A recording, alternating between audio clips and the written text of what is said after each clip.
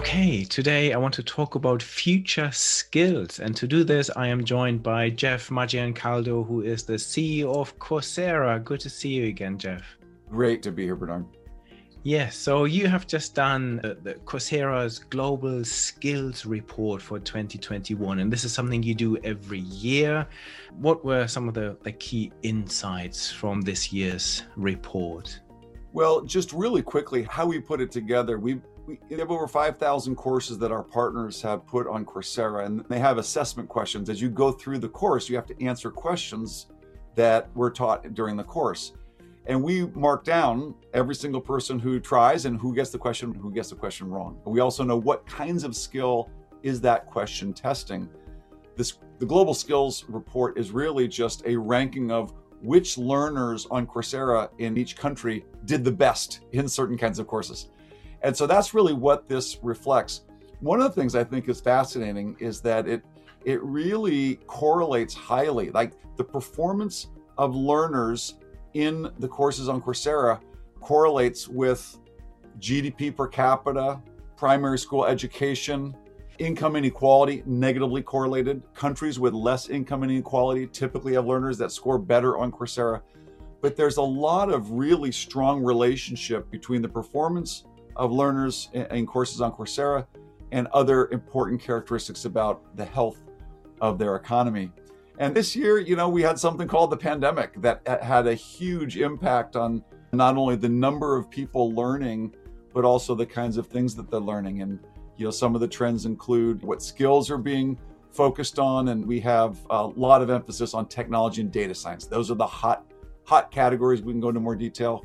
Also, we saw a lot of women taking STEM courses during the pandemic at much higher frequency levels than we did pre-pandemic. That's encouraging. So I guess with the pandemic, what we've seen is people are now more at home. They have maybe a bit more space, or they have the setup to do more online learning.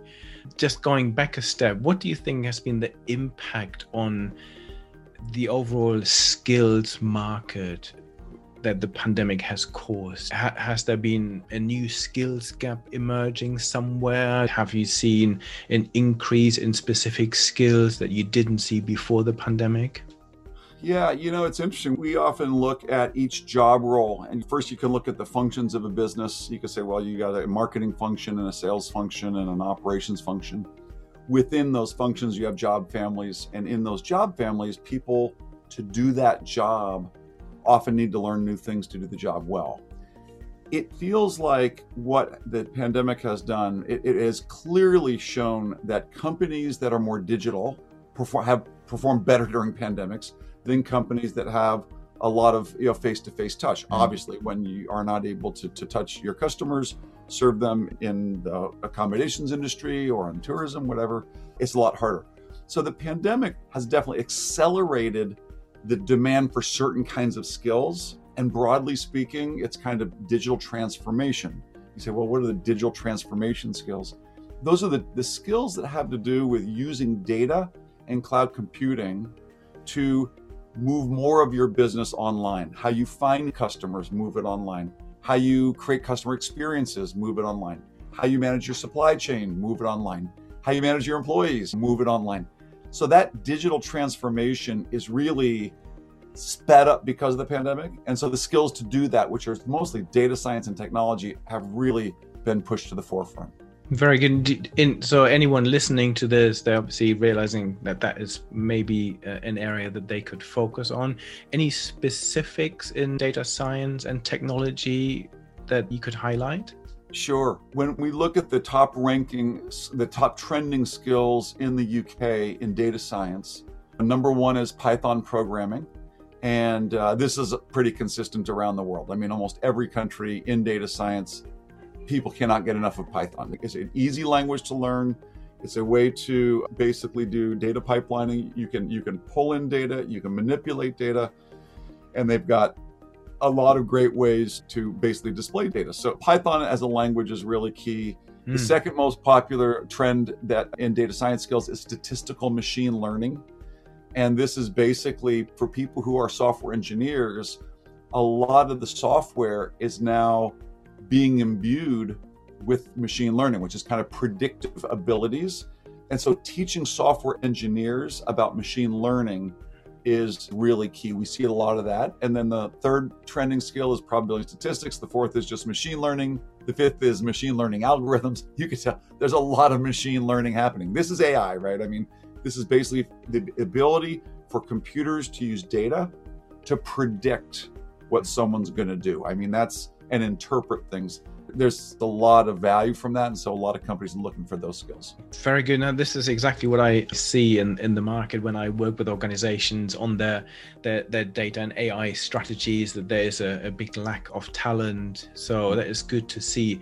The other issue, I think, in this whole space has been that women are not represented in this space. So this is really encouraging to hear that you say more women are now entering the STEM area, looking at technology and data. Yeah, if you look at the representation of women in higher education in the US, more women than men are graduating from college now. So it's over 50%. I don't know around the world if it's at that high ratio, but I do see in country by country more and more women participating in higher education. During the pandemic, what we saw in the US and at Coursera, broadly around the world as well, is in April of 2020, every school was closed. 1.6 billion students could not go to school. Well, guess what? The burden of dealing with that often fell on the woman, even if she was working. And so we've seen very high levels of women dropping out of the labor force, at least for now, during the pandemic. And there's a lot of concern that the participation of women in the labor force has really been set back. There is a glimmer of hope, though. If we look at what women were doing on Coursera when they were home, not at work, but home taking care of kids, they were taking a lot of courses on Coursera. So the share of female STEM enrollments in the UK rose from 34% of all STEM-related course enrollments, 34% were women pre-pandemic, rose to 42%, so by 8 percentage points in 2020.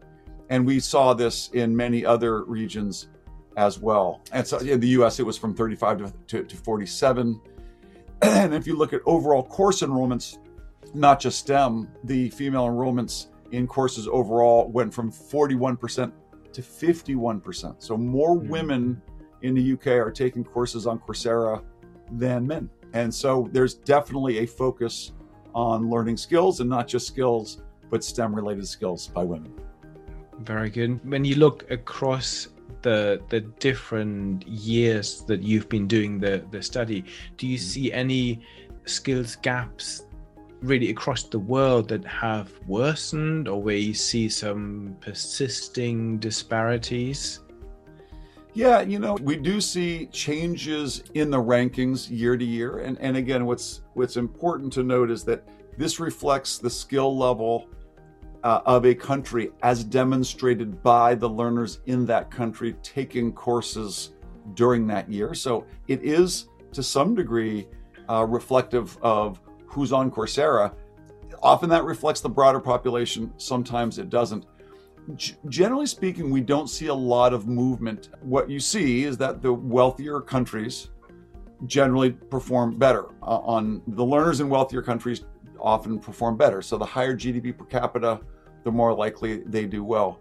I would say that we have seen cases. I was just talking with reporters in the UAE recently, where a country has really focused on a certain type of skill for a certain population, and they put that in front of a population of learners, and they really kind of went after it. Like the UAE in business skills really jumped up in rankings, partly because they had a concerted effort to teach certain types of business skills to certain types of citizens in the UAE. I think when you look at the UK, the business skills category fell a bit, and relatively speaking, relative to other countries, from more competitive from like 70th percentile down to 30th percentile. It's like, wow, that's a big drop. Again, I think it's reflective of the people coming onto the platform.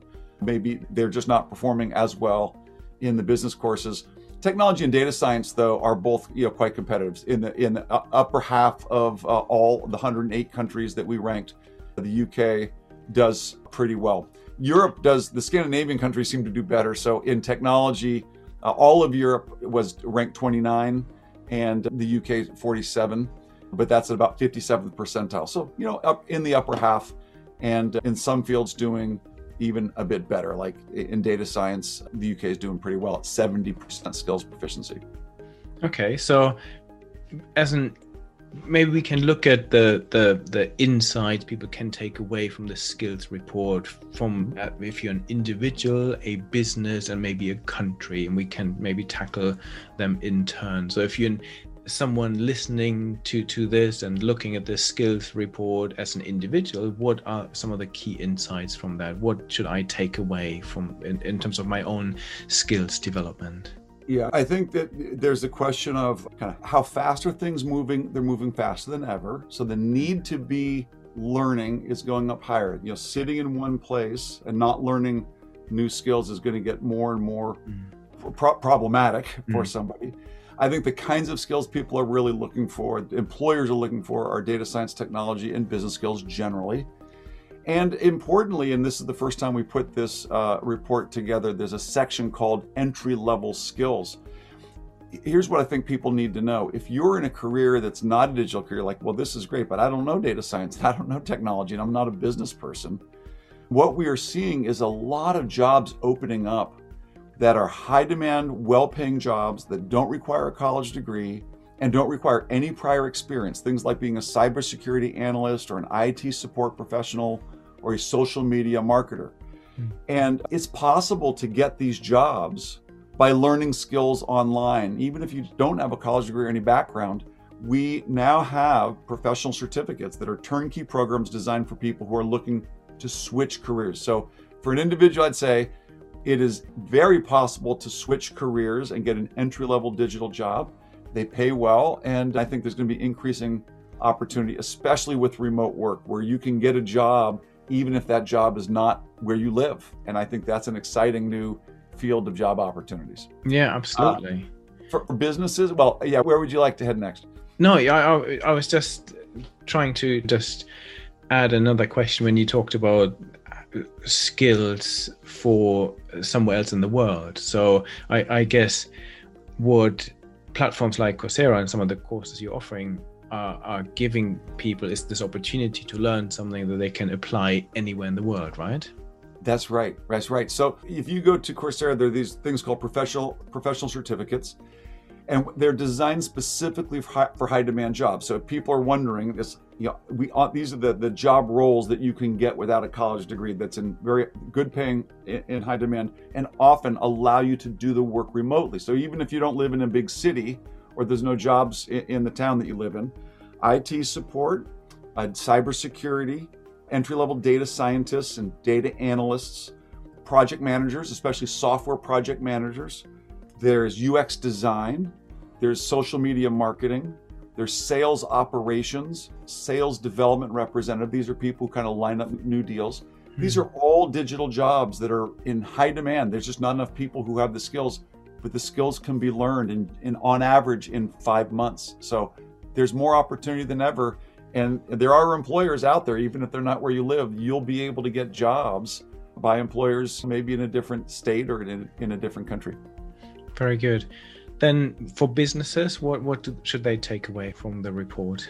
A lot of businesses, get digital fast. The number of businesses that were caught kind of flat-footed, especially small and medium-sized businesses, who they didn't have a presence on the internet. There was no way for them to find customers or sell something to a customer without them walking into their store. And the pandemic obviously just completely shut that down. So we saw a lot of small businesses trying to learn how to do digital marketing and put up a web storefront, and it was challenging to a lot of folks. Bigger companies, they need to really think about how do we move to the cloud and how do we integrate data, not just for machine learning and to do predictive analytics, which is really important, the AI piece, but also there's a way of using data to make faster decisions and make better decisions. But it really requires a level of literacy across the entire company to understand, how do you use data to make decisions, and where do data come from, and how do I get them, and how do I make decisions? How do I influence other people and present data to other people? How do I understand data that's being presented to me? It's a fluency that's really going to be a key currency of every business. So digital transformation, and notably data fluency, I think is going to be really important for every business. Very good. And then finally, for nations and countries, what are some of the key insights there? And you've already said there's a correlation between GDP and performance. Is there anything else that you see, and anything else that countries can take away from this? Really, I across think the globe?